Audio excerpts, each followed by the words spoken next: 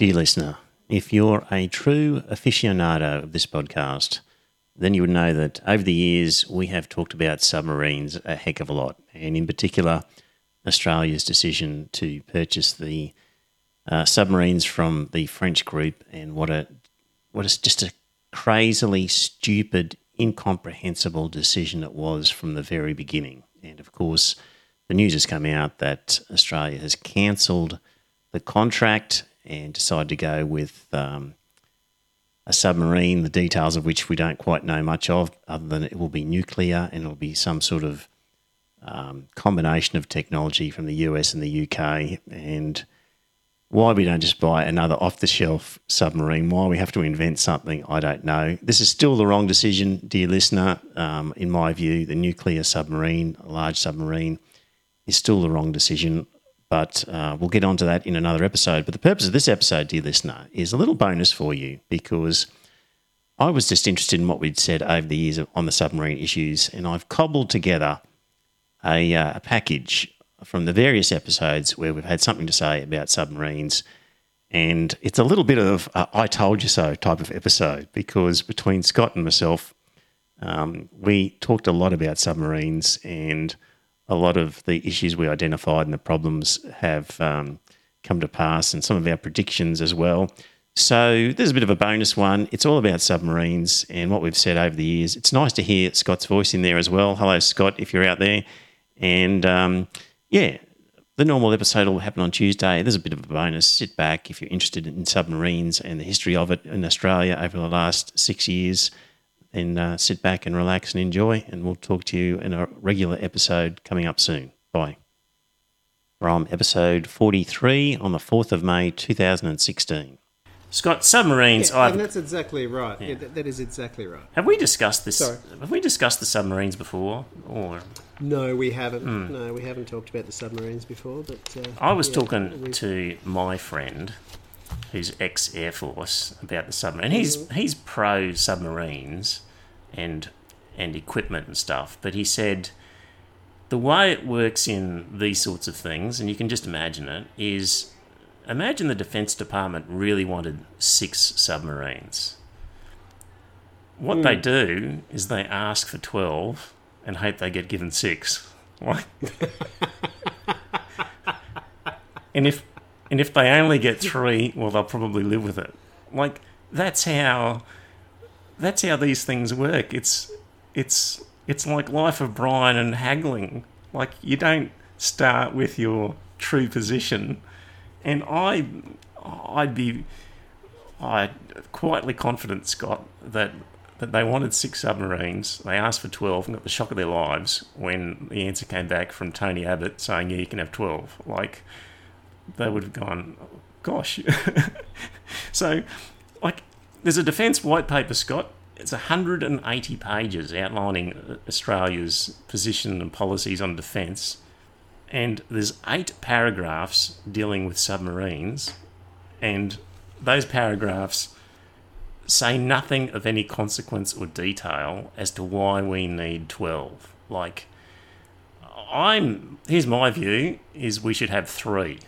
Like, sure, we can need a submarine, but if China or someone like that is thinking of invading Australia and gets together a convoy of naval vessels and heads our way, having 12 submarines, the idea is it's a deterrent, that they think, geez, we better not go because we might get sunk on the way. And with 3 of them lurking around, the deterrent's still the same. So I just think 12 is...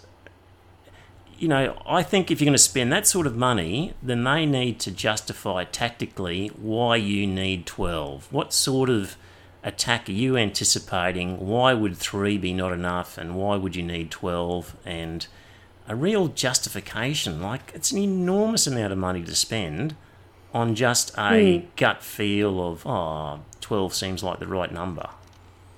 Yeah, and that is exactly right. I mean, if we go to that Drum article from the ABC in February, just as the white paper was being put to bed, it was reported that RAN Submariners will be given annual lump sum payments of up to $50,000 and other inducements just for staying on board. Now, if you've got problems filling the bloody things anyway, Yep. it then becomes even worse if you're then going to try and fill new ones. Yep. It seems to me ridiculous. There's a certain type of person who'd be prepared to, live underwater for months on end and away from home, and we're not a big country, and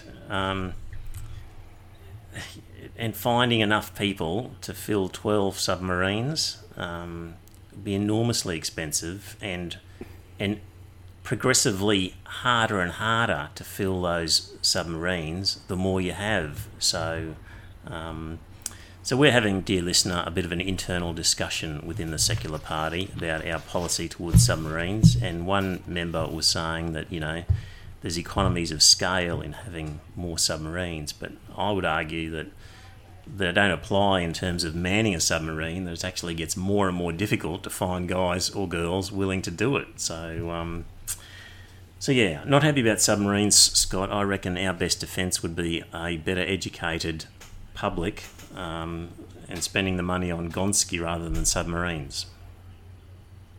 Well, either that or a better sophisticated air force, maybe. Yeah. Or a missile system. Like, surely you can launch a missile from somewhere, and like all sorts of possibilities for other things. So, So Scott, the other thing. Sorry, go ahead. You can spend an awful lot of money for $50 billion. You can. And you can buy an awful lot of missiles. Yep. An awful lot of aircraft and that sort of stuff with that money. Yeah. So, yeah. Scott, $1.2 billion for education rather than the $4.5 billion that's required for Gonski. And but that 1.2 was over and above their initial offer of zero. Yeah.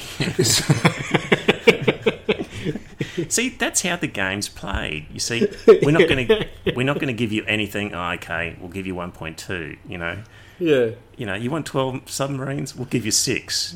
Like exactly. Tony Abbott just didn't understand that bit. But I think it was Abbott. It must have been Abbott who made the decision. Is it right? I keep saying Abbott. Abbott was Prime Minister at the time when they started the whole acquisition thing. When they made the commitment, they must have 12, I think, and then it went into tender process. So I can blame Abbott for that. But yes, you can. From episode 44 on the 11th of May 2016, submarines. Yes. Who would have thought 12 months ago that we'd know so much about submarines? Or think we know so much? But I read this. It was John Menadue, wasn't it? His Pearls and Irritations. Yes. And I don't know, but maybe it struck me, and you tell me if I've got it wrong. It struck me that he was arguing that we would have been better off just buying them off the shelves from the French. Is that correct? Exactly. Like, now, here's the point that he makes. Like, this submarine that we're buying is actually designed to have nuclear propulsion. Yes. And we, for some reason that has not been explained to me, Scott, are actually paying more money so that instead of nuclear, it's diesel. So it's going to operate, they're not even sure they can do it. And we're going to pay more for that. It's undoubtedly going to be a lesser quality submarine, and it's going to cost us more money. Yeah, why did we knock nuclear power on the head for a submarine? I don't know that, and I suspect it's because the Australian electorate has a problem with nuclear power, full stop. And that, because it's Secular Party policy is to pursue nuclear power for a civilian nuclear industry. Right. But it's crazy that people are absolutely opposed to nuclear energy. It is ridiculous. I don't think people would be in this case. Well, one would hope not, because I mean, you're talking about very small reactors. That you'd have 12 reactors if you excuse me, if you bought the fleet of 12 subs, you'd only have 12 reactors. They could go back to France to, change out the fuel rods and all that sort of stuff however often you change fuel rods.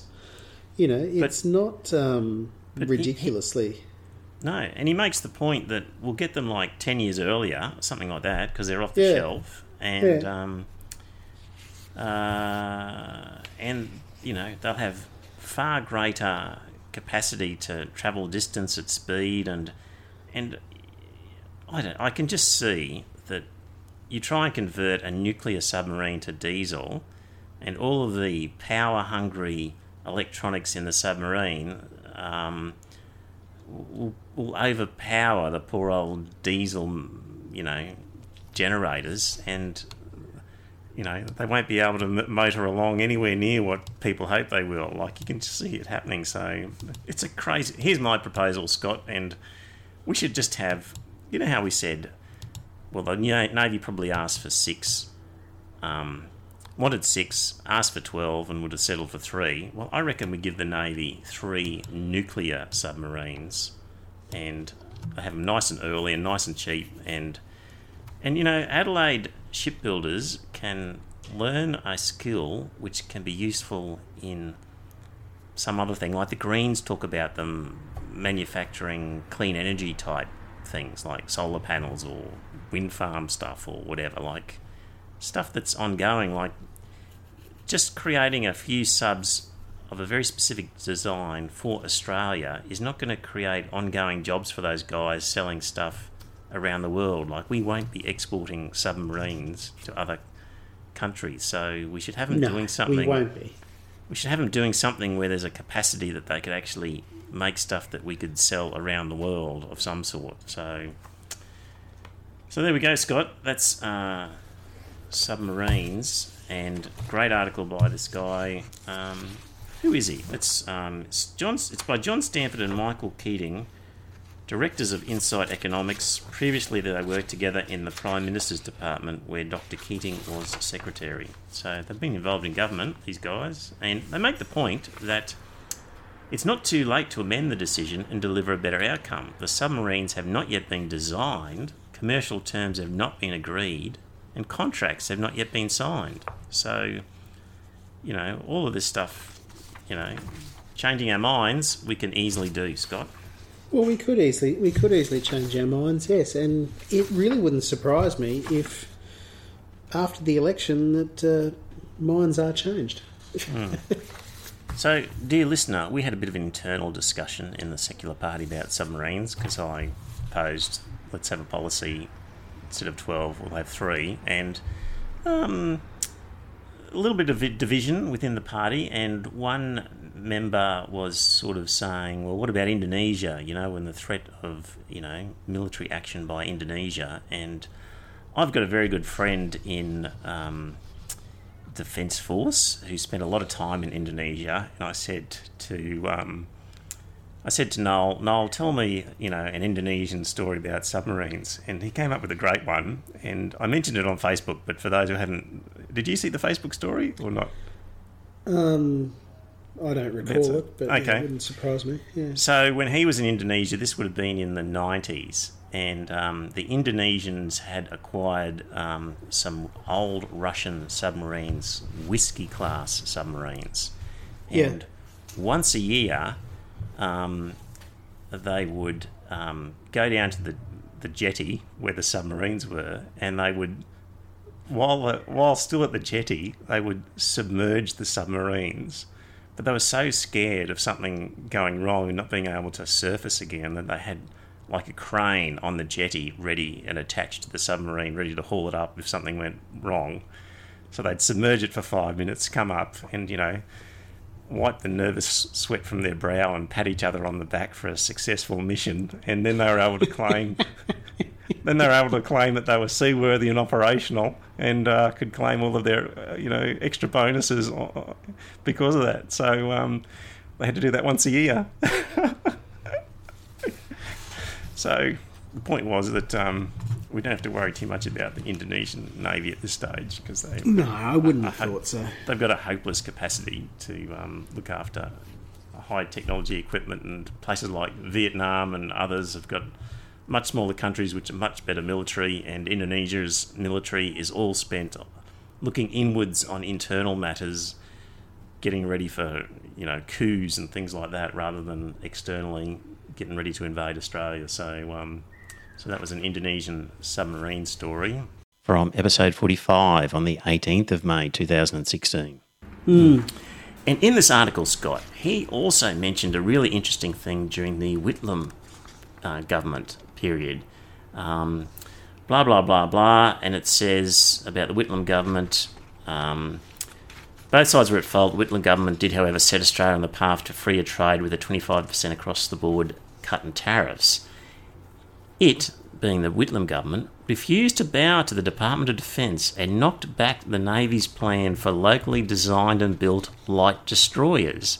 It chose instead to buy off-the-shelf frigates from the US. The Department of Defence went into quite a sulk. There you go.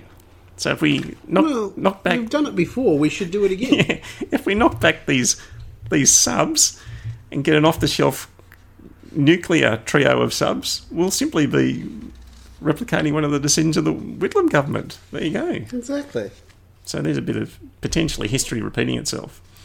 And what else did he say? Just about the cost of... Actually, he does mention the cost of the subs, I think.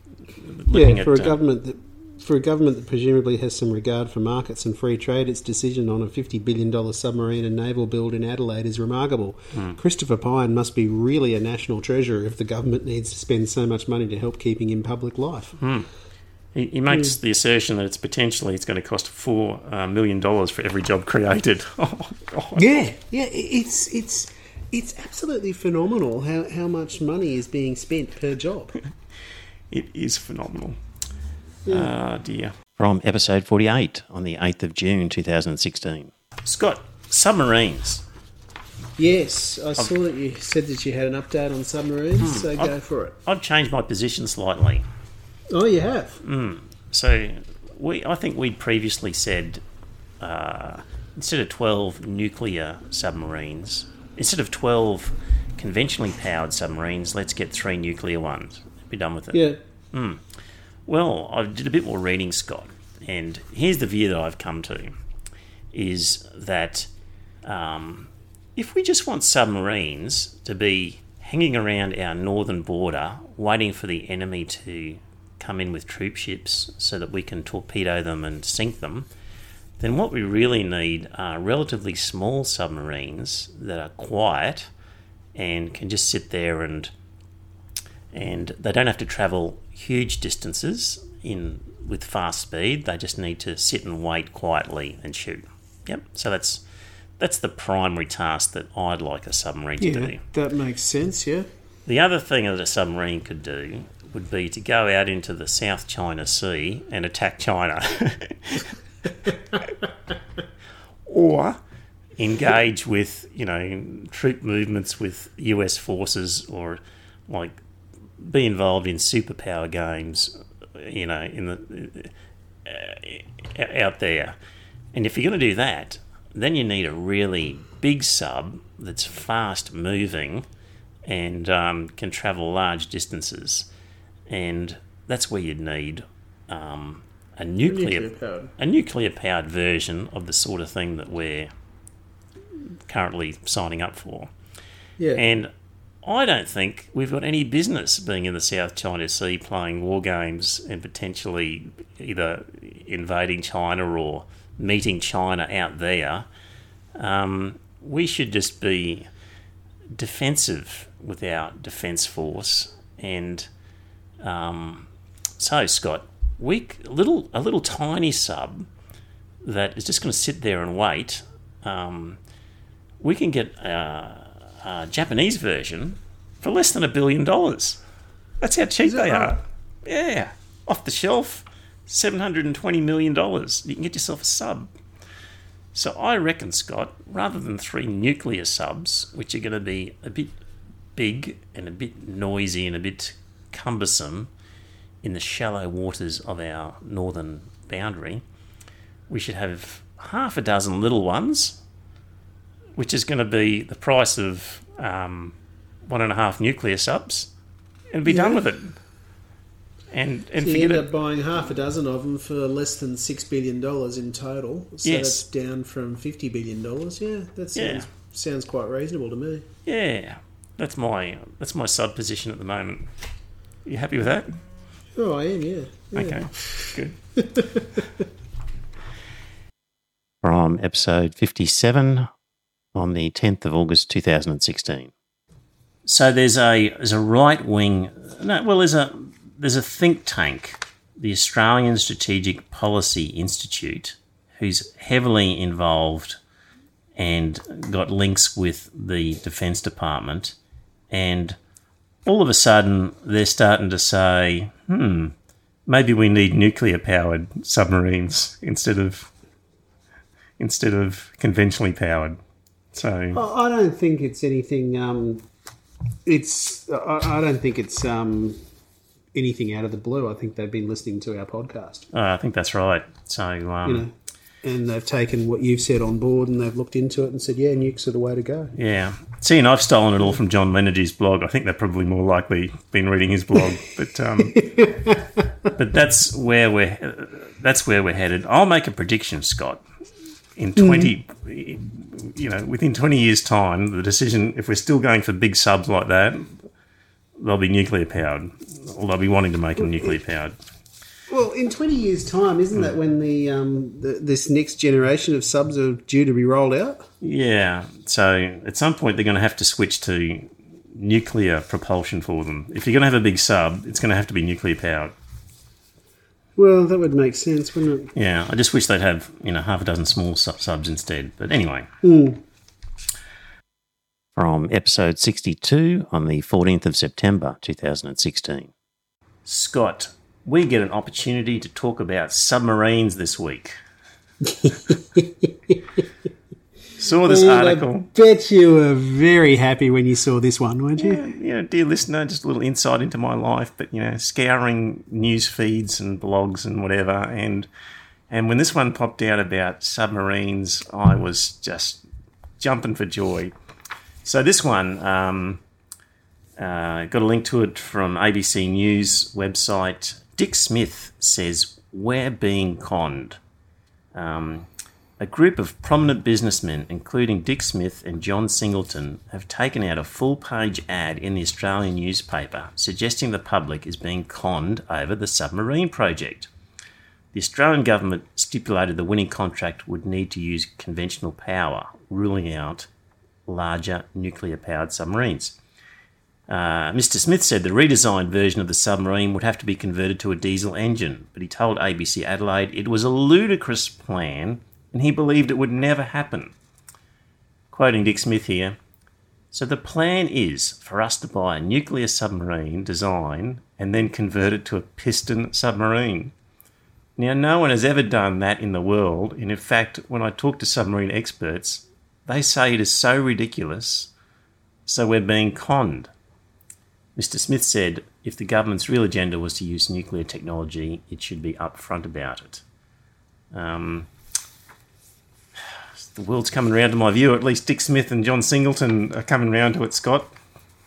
Well, yeah, I mean, they are coming round to it because it makes perfect sense that you don't buy something that's designed to run with a nuclear propulsion system and convert it to run on diesel piston engines. It's crazy. It's a pretty fundamental design change. It is a very fundamental design change. It's absolutely crazy that they would consider doing it. Yes. Nick Xenophon said more detail about the submarines project was needed, but he questioned the motives behind Mr. Smith's campaign. South Australian Defence Industries Minister Martin Hamilton-Smith said he trusted the decision. "I think the Navy chose that rather than the government, and you have to trust their judgment," Mr. Hamilton-Smith said. Because, gee, it's not like any, armed forces have ever got us into trouble with bad mistakes in the past, have they? No, that's exactly it. You can't ever question anything the armed forces have done, have you?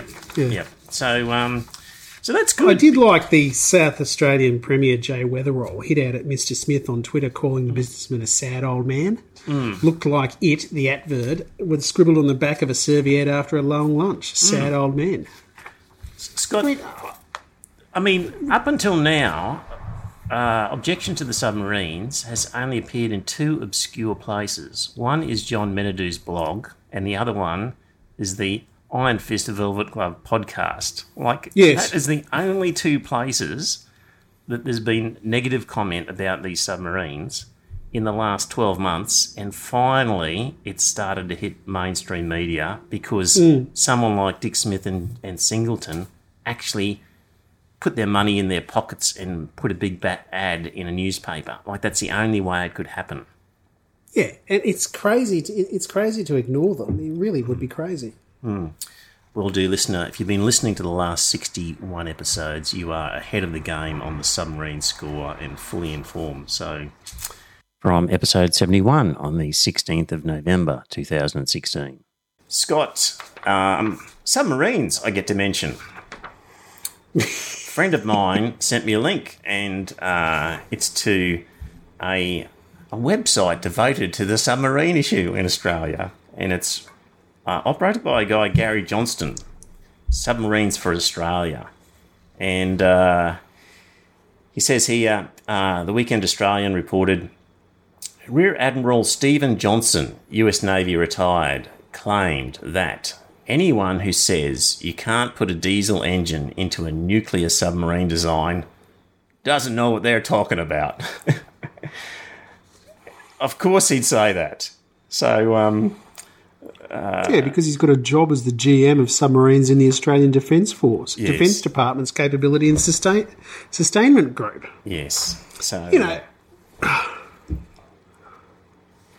with our problem with, well, not our issues with Donald Trump is highlighting that we don't know what our relationship is with the US and how our alliance is, and, if we've got a problem, whether they'd come to help, who knows. And one of the things about the submarines is that this proposed solution, we're not going to get submarines for 15 years, and our current fleet are just going to be rusted hulks in a matter of a couple of years. We've got a long time where we'll be actually operating without any submarines because of this stupid decision. Not only are we getting the wrong ones that won't actually work, but we've got to wait 15 years to find that out. And in the meantime, we are potentially defenceless when we could be buying an off-the-shelf cheap submarine from Japan. And have it virtually next week. So, anyway. It really is very maddening. I mean, the Australian government would have been better off continuing to throw money at the car industry rather than this nonsense here of propping up submarines. So this article makes the point that basically the management in charge of this project are ex-boat drivers, and they've got no actual expertise in project management, but they get the job anyway, and they are hopelessly out of their depth, and they're tasked with spending $50 billion.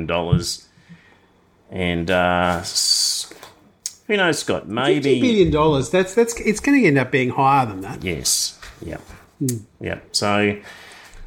maybe with Donald Trump, that'll cause us to reevaluate things, but unlikely. From episode 102 on the 28th of June, 2017. Scott, it's been a while, but I get to say submarines. Dear listener, if you're only For those of you playing drinking game at home, yes. if you're only a recent convert to the podcast, I've got a thing about our submarine contract. In summary, we're spending $50 billion on 12 massive submarines that are normally nuclear powered, and we're paying extra to have them converted to diesel. So why do you have a big submarine? Because you're going to make a big expedition into the South China Sea and potentially attack China or somebody. That's why you need a big one. But if your intention is just to be defensive and to shoot troop ships that are coming our way, then you just need a small submarine that just sits down and waits for the enemy to come and is extremely quiet. And you can pick those up for under $1 billion each. You could have 12 of them for about 10 billion. Mm. We could save ourselves, dear listener, $40 billion if we just took off-the-shelf submarines from Japan rather than converting nuclear submarines by the French. One of the arguments put forward for this ridiculous idea was, they'll be doing a lot of the work in South Australia and that's going to save some jobs. Well, surprise, surprise, dear listener, article came out which basically says that, the CEO of that French company that's building the submarines who said... DCNS? That 90% of the build would occur in Australia. Well, he doesn't work for us anymore. And funny, we can't really commit to that figure anymore. It's all a bit rubbery and just don't know what's going to happen. What? That's where we stand now with our $50 billion contract that we are guaranteed nothing in terms of... It was outrageously expensive what it was going to cost to employ 1,200 shipbuilders in South Australia. But when we could have continued to subsidise the car manufacturing industry for decades to come yet. Yeah. So that's a disaster that somebody at some point has to stop. And there's another disaster, Scott, with F-35 fighters that we're getting from the US military. From episode 113 on the 13th of September 2017. One thing I said to her, Scott, was, please, if you get a chance to talk about policies, can you please raise this one particular issue that nobody talks about? And she said, what's that? Scott, what do you reckon the issue was? What's a favourite hobby horse of mine that nobody talks about, but I like to talk about all the time? The nodding politician? No, not that one. Okay. Yes. Submarines? I said, submarines, Meredith. Nobody talks about it. She said, what do you mean about submarines? What's there to know about submarines? So I just gave a very quick 2-minute submarine 101 and promised to send her some more information. So fingers crossed, Scott, that Reason, as a major part of their platform, will look at the submarine issue. That would be great. Yeah. From episode 117, October 2017. While I was on the John Menadue blog, I looked across to the right-hand menu and, to my delight, Scott, I saw an article. And what topic do you think it could be that could possibly give me delight? Submarines? Yes. Trust the John Menadue blog. I've not read this one. No, you haven't. Go on. That's right. I was testing you, see. Great piece by John Stanford about the submarines. He's a director of Inside Economics. In a former life, he was head of the Industries Division in the Department of Prime Minister and Cabinet. I mean, he knows a bit about how politics works and government. Basically, he's put the subs at 4.6 billion because we'd worked it out at 4.18, but he's got a 4.6 billion figure. Calls it an eye-watering price for a conventionally powered submarine. Most conventionally powered ones cost less than 1 billion. And we're paying 4.6 billion for each one. Yeah. He said here, though, the proposal involves major technical challenges. Nobody has ever converted a nuclear submarine to conventional power before. Many submarine experts doubt that it can be done. The hull forms are different. The use of pump jet propulsion, which is a breakthrough technology in nuclear submarines, may not work in a conventionally powered one because of the lower speeds. And he's got this other thing here, which I hadn't heard of before, air-independent propulsion, Scott. So if you're in a conventionally powered submarine, you've got batteries in there and you can charge those batteries and you can swim around underwater for about 5 days. But then you've got a surface, and that's a really short time frame. And, of course, when you surface, you become exposed to the enemy. So what conventionally powered submarines have is this air-independent propulsion, which allows them to propel the submarine without surfacing. And there's various types of things, but they're enclosed systems where they might have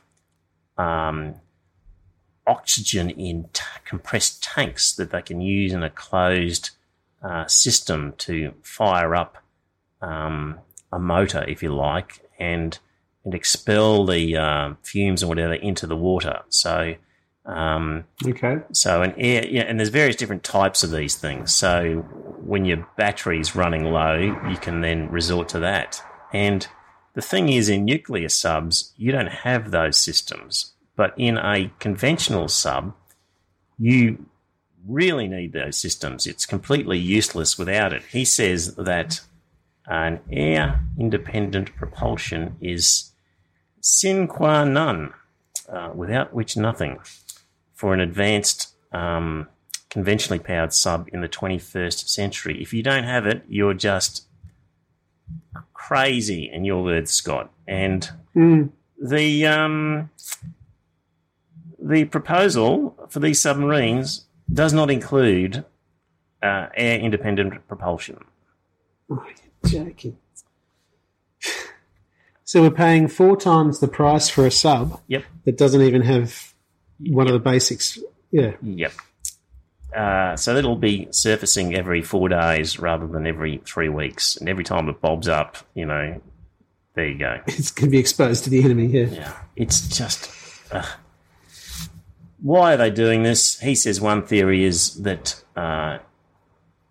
it's just a way of eventually getting a nuclear version of a submarine that, a couple of years down the track, we're just going to go, it's too hard to do all these conversions because of these things. We'll just have to make them nuclear. And it's a way of sort of getting a nuclear sub without having to go through the public debate over it. And he was speaking to a senior defence official who he quotes as saying, "If you ask someone to devise a new submarine program with the highest risk factors at every stage, you could not have done a much better job. It will almost certainly end in tears and possibly a catastrophe."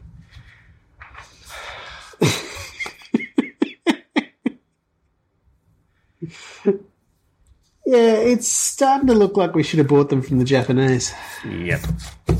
They bought a nice, quiet, small, conventionally powered subs, 12 of them for about 600,000 each, and they could sit along the coastline. 600 million each. 600 million each, sit along the northern coastline and, pop off any convoy of troops headed our way. And, we wouldn't be able to participate in naval manoeuvres in the South China Sea. What a shame.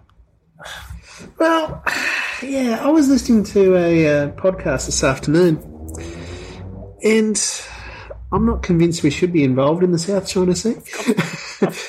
Of course we shouldn't be. We've got no business being in the South China Sea. Yeah. We're not a superpower. America wouldn't want us there anyway. I mean, the Americans really could. The Americans could do whatever they wanted there anyway. Yeah. Without us. Yeah. What we could do with the money we're going to be wasting on those submarines, and they're not going to work. We're going to be actually worse off because they're just not going to work. They're going to be noisy. They're going to be coming up and burping for air. They're not going to be able to lie in wait and effectively shoot a convoy of troops coming from China or whatever. We're actually going to be left undefended because we're going to have these rusting hulks in some workshop in South Australia. And you can see it now. South Australia's going in it with an industry. Yeah. From episode 130 on the 18th of January, 2018. I get a chance to talk about submarines, Scott. Did you know that India has a $3 billion nuclear submarine? No, I didn't know that. Okay. Just here's a quiz for you, Scott. You've got a $3 billion submarine, okay? And you're going to submerge your submarine.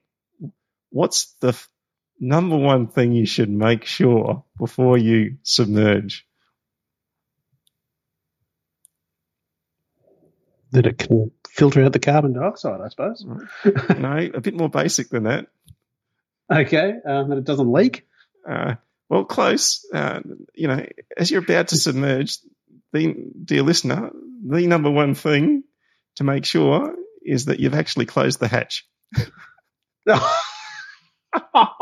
No. Yes. Oh, good God. Yes, an article here. Their sub is out of commission because when they went to submerge, they didn't check that all of the hatches were closed, and funnily enough, got inundated with the water and knocked out a whole lot of really expensive things. So bloody hell! So that's a major stuff up. That is, isn't it? Yeah, it's only look. They had a cheap one. Their submarine was $3 billion, 2.9 billion. Ours are going to be 4.16. So that was a cheap one in the scheme of things. Could have been worse. Hopefully, our sailors will be taught to close the hatch when ours eventually arrives. One would have thought so. Yes. From episode 131 on the 24th of January 2018. Hey, just on submarines. So last week, dear listener, you might remember the story of the Indian submarine where the hatch was left open and causing enormous damage. And we, at the same time, had a story about The Secret and how if you wish for something, then according to The Secret, it would come true. And funnily enough, dear listeners, on our website, we have an ability to leave a voicemail message. And it's great when people ring through with a voicemail message. And we've been fortunate enough to receive a voicemail which explains the Indian submarine incident. So just sit back and listen to this. Goodness gracious me. It is always dive, dive, dive on this submarine. Oh, I want the sun on my skin and the wind in my hair. Why can't I have this? Oh, what's this book? The Secret? If I just wish, I can have. I, Raju Singh, wish for an outdoor life, for the sun, for the wind in my hair. Uh-oh.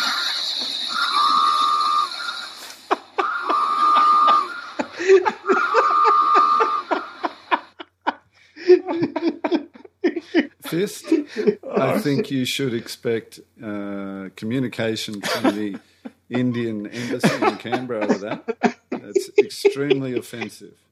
Oh, Raju Singh, you have excelled yourself on this occasion. Thank you very much. Is it Raju Singh, was it? Raju Singh.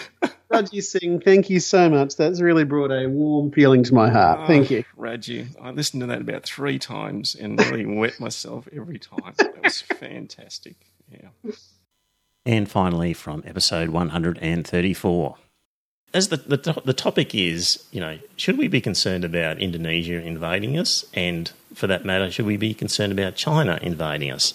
And dear listener, a special treat for you. A new contributor to the podcast, Han Tu, I recorded an interview with Han just yesterday during a massive Brisbane thunderstorm. And so here it is. I'll play it for you now, and it's everything you needed to know about Australia's military and our capacity to deal with Indonesia and China in a nutshell. Dear listener, we've got a new character to introduce to you to the podcast. His pseudonym is Han Tu, and he's one of my mates, and he's a bit of an expert on Indonesia. And given our discussion last week about our alliance with America and how we needed to foster that because at any minute now the Indonesians could invade us, I thought I'd get Han Tu on to talk about Indonesia because he's a bit of an expert. So, Han, welcome to the podcast. Thanks a lot.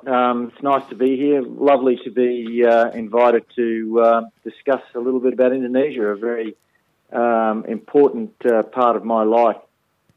Yes, well, just give the listener what background you can, because I understand, certain parts are sensitive and you can't say them, but what can you say that would give the listener some confidence that you actually know what you're talking about? Okay, that's all fair enough. The bottom line, I suppose, with all this is that I was teaching in Indonesia in Indonesian language to Indonesian students at a master's level, and talking to them about military science and a few other topics related to military science. Yep, and you're actually considering a PhD of some sort at the moment. That's right, yeah. I've been accepted to do a PhD over a number of master's degrees and do a PhD in Indonesian military history and Indonesian military politics. Yep.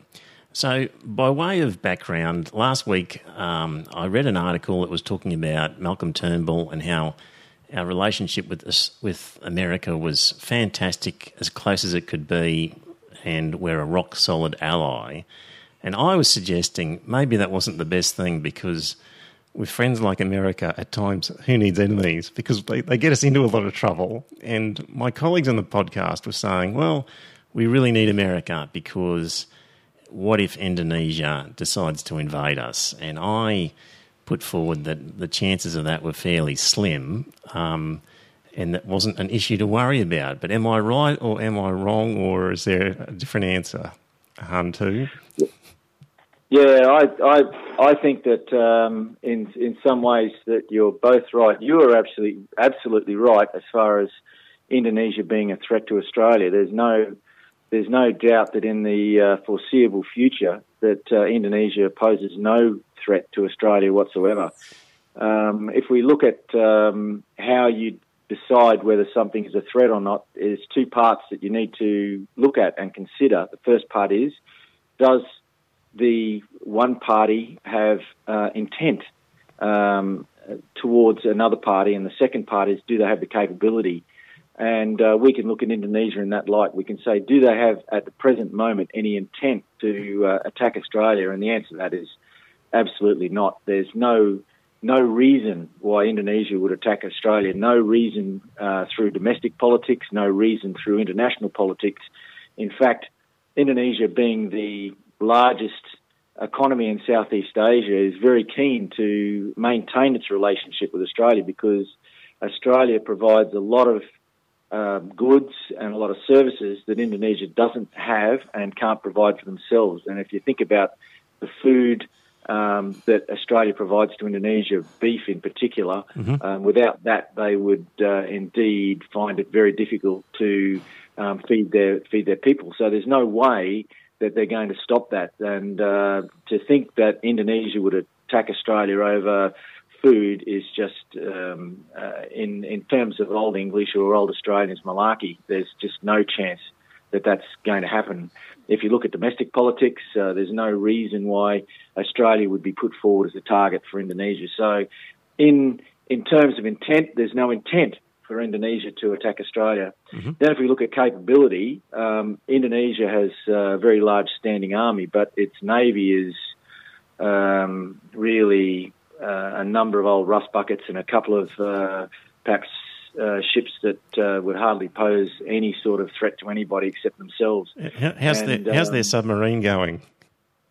Well, I used to laugh because some of the guys I knew over there would collect their submarine every year. They had an old Russian whiskey-class submarine, and it was tied up to the dock, and every year they'd all climb aboard, and the submarine would be submerged at the dock, and they had a crane there just in case the thing couldn't make its way up again. But doing that, they all, oh, gee, that's over for another year where I can collect my submariner's pay.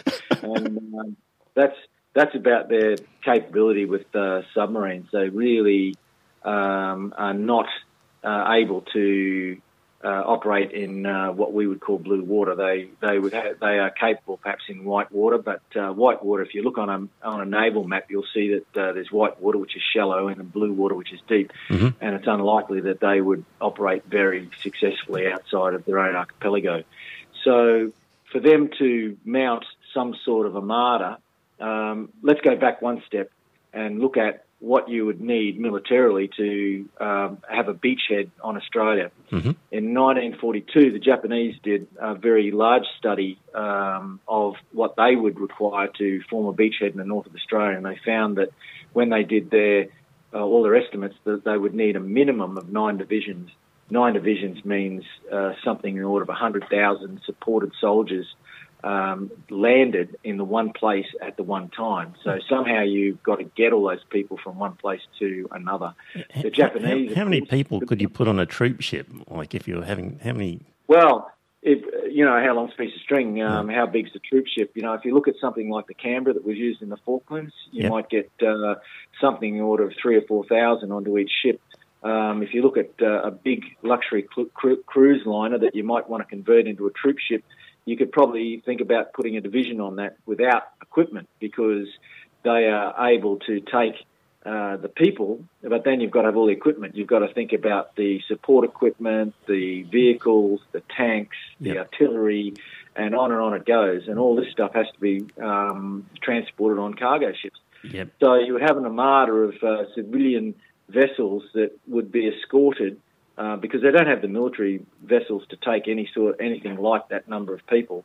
You'd have to have civilian ships that have been converted, and then the difficulty is getting these. These are not roll-on, roll-off type ships, and so it'd be quite difficult to land all this equipment in a very short period of time.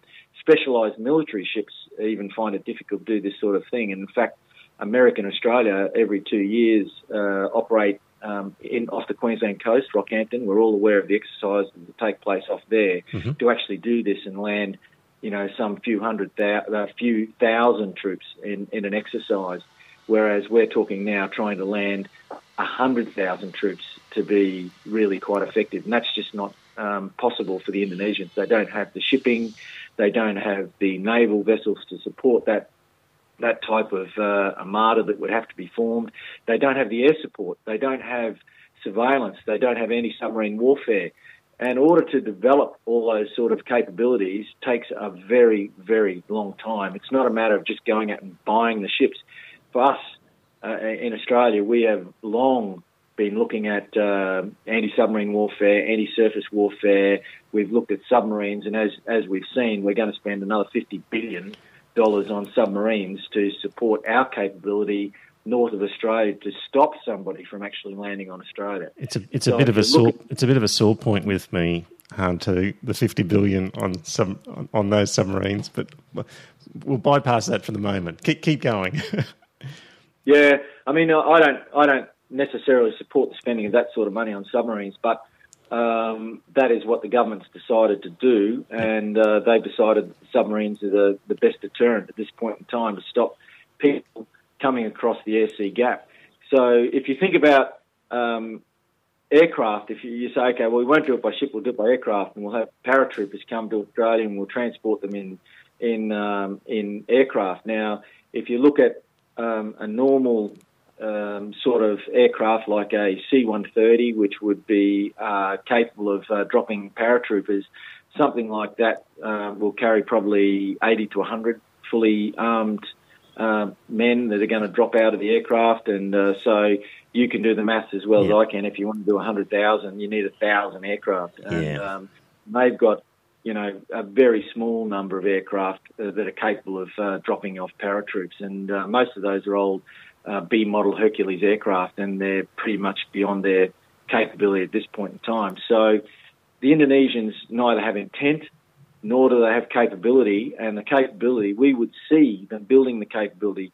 They would be giving us some sort of indication of their intent a long time before they would even be capable of doing anything against Australia. So you really need to be thinking 10 years advanced lead time from when you start developing these sort of capabilities. You're probably even thinking more like 20 years, particularly against, an angry Western, well-developed society like ours that has quite a lot of high technology available to us in the military sense. So you've got to then try and counter the technology that the opposition has, and the Indonesians would take a very, very long time to develop any sort of level of capability, skills to counter Australia. Okay. In all the years. So let's accept then that Indonesia is such a long way off that we could see it coming a mile away and do something about it if it was going to happen. What about China? If China decided to, This is when you start looking at who your friends are, Yep. and that's why at the very start I go back to the comment that I said that you're both right in many ways. Yep. And you're right as far as Indonesia is concerned, but your colleague is also right as far as having America as a friend. Yep. Think about China at the moment. Have some experimental aircraft off one aircraft carrier. They could probably mount a couple of squadrons of aircraft, and they have not even a full carrier group available to them at the present time. And America usually around the place operates 4 full carrier groups. So when you look at American capability versus Chinese capability, it's cheese and chalk for power projection. Yep. And so the Chinese attempting to project power through the Indonesian archipelago would also find it very difficult. This is why we need to keep Indonesia as a friend, because the Indonesians would want to stop them from projecting power through their archipelago in the first instance. Yep. And they would need to do that because to get to Australia, there's really 3 routes through Indonesia or around New Guinea, or you're going to have to come a very long way around. And to do that, our capability with our submarines, our anti-surface capability and our anti-subsurface capability would make it very difficult for even the Chinese to bring an armada large enough to actually land on Australian soil. Yep. Now, it's well and good to say, they've got 1 million soldiers, but, how are they going to get here? They're going to swim. Yep. That's the bottom line. And that's why our white papers have always focused on the SC gap to the north of Australia and have always said that any threat to Australia would be through, not necessarily from, the Indonesian archipelago, and that's a big distinction between those two things. And even China at this point in time, there is no way that they could threaten Australia in that way. Right, yep. Okay, let's assume that China ramps up and gets enough equipment. Can we trust the Americans to help us? Well, that's a question that you've got to ask. So when you look at spending on military, on arms and all that sort of stuff, and the actual money that's spent around the world, America outspends everyone else combined. And so you look at that and you go, if you look at all the wars that have been fought since Vietnam, who has won, and which side do you think it's best to be on, whether they are likely to support you or not? And the answer is that if you're on the American side, you're going to win. If you're on the American side, you're not likely to lose.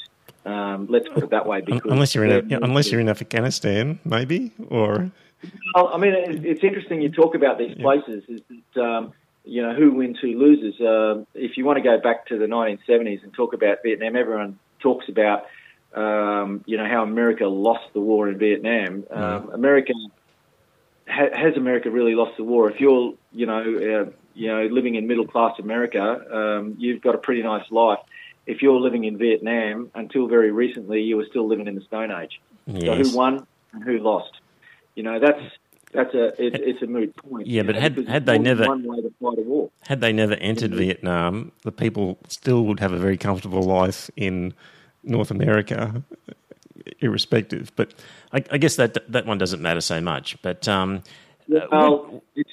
it's where you've got to look at a history and about the insurance policies that Australia's taken over the last 50 years. Yep. In order to think that we are safe from threats of a more global nature.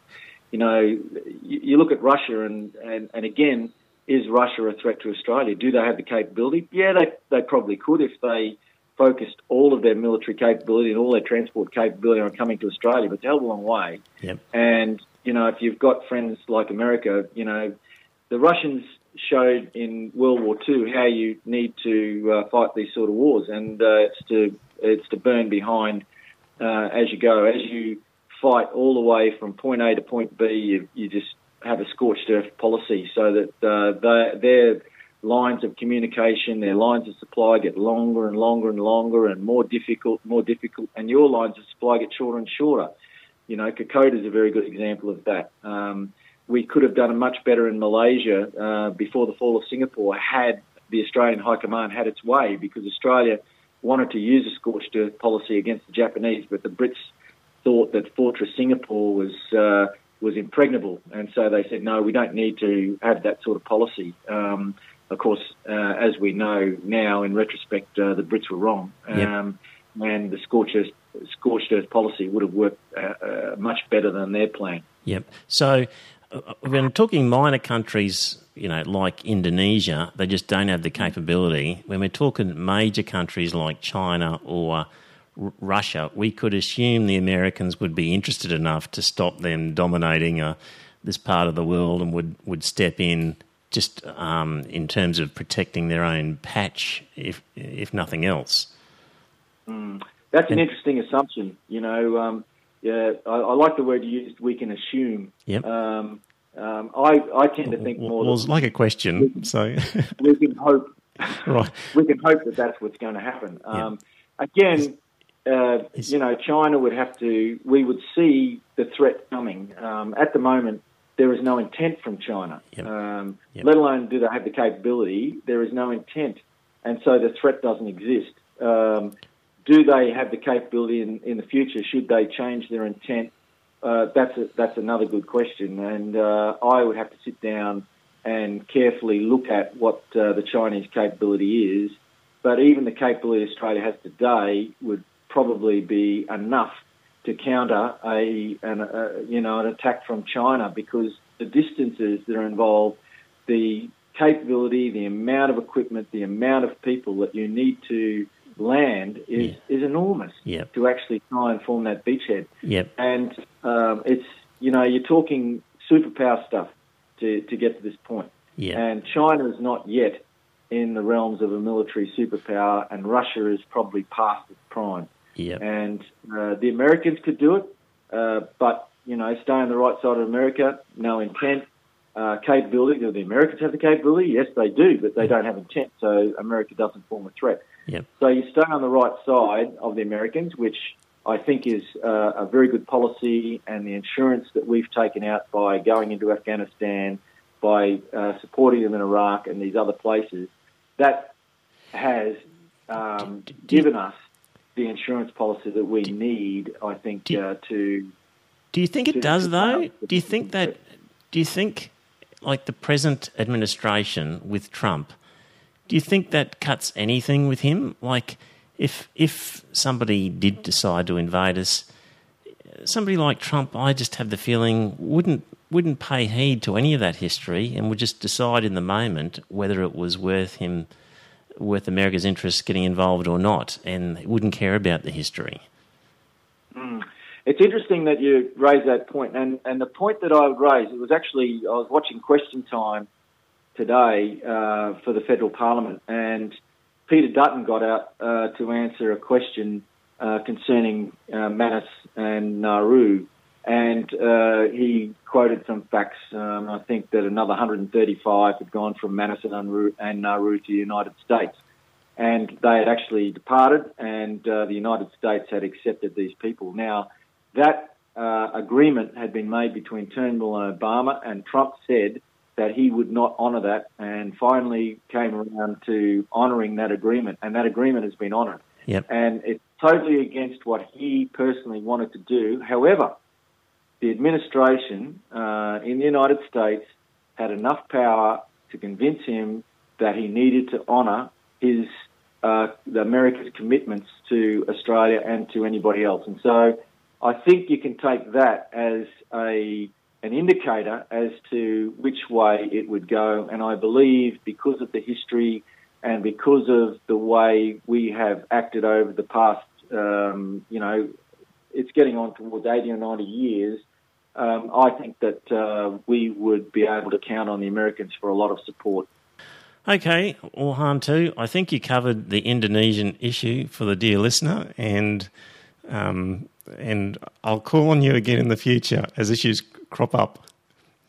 Yep, I'm willing and pleased to be part of such a wonderful podcast. All right, Hantu, I'll let you get back to whatever you were doing, and I'll see you Thursday night. All right, mate. All good. All right, thanks, mate. See ya. Catch you then. Bye. Yeah, bye. For coming in at such short notice, I thought the best way to proceed was to get everyone in the one room. Good thinking. Okay, you're all right. I'll come straight to the point. This white paper is recommending we spend close to $400 billion over the forward estimates. Now, at some point, the PM is going to be asked a very simple question. In order to protect us from which enemy? It's so hard to say. 400 billion, pick one. A regional player. Specifically, Colonel. An Indo-Pacific regional player. More specifically? Indo-Asia-Pacific. That's broader. Who are you leaving out? Europe? Yeah, I sort of need a country. Or an unaligned player. No, a country. One that might threaten us. Just one. Yeah. I wouldn't want to raise tensions. Where? In this room. You know what? I'll name one and you just nod. China. Yeah, OK. And what exactly are we protecting? Strategic interests. Specifically, Colonel. Indo-Pacific strategic Again, interests. Brigadier, really specifically. Indo-Asia-Pacific strategic You know what? interests. I'll say it and then you nod. Our trade routes. Yeah. And who is our number one trading partner? Shall we use the nod system? Sure. China?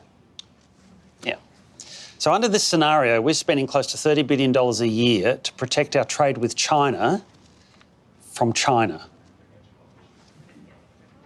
And that doesn't strike anyone at this table as odd?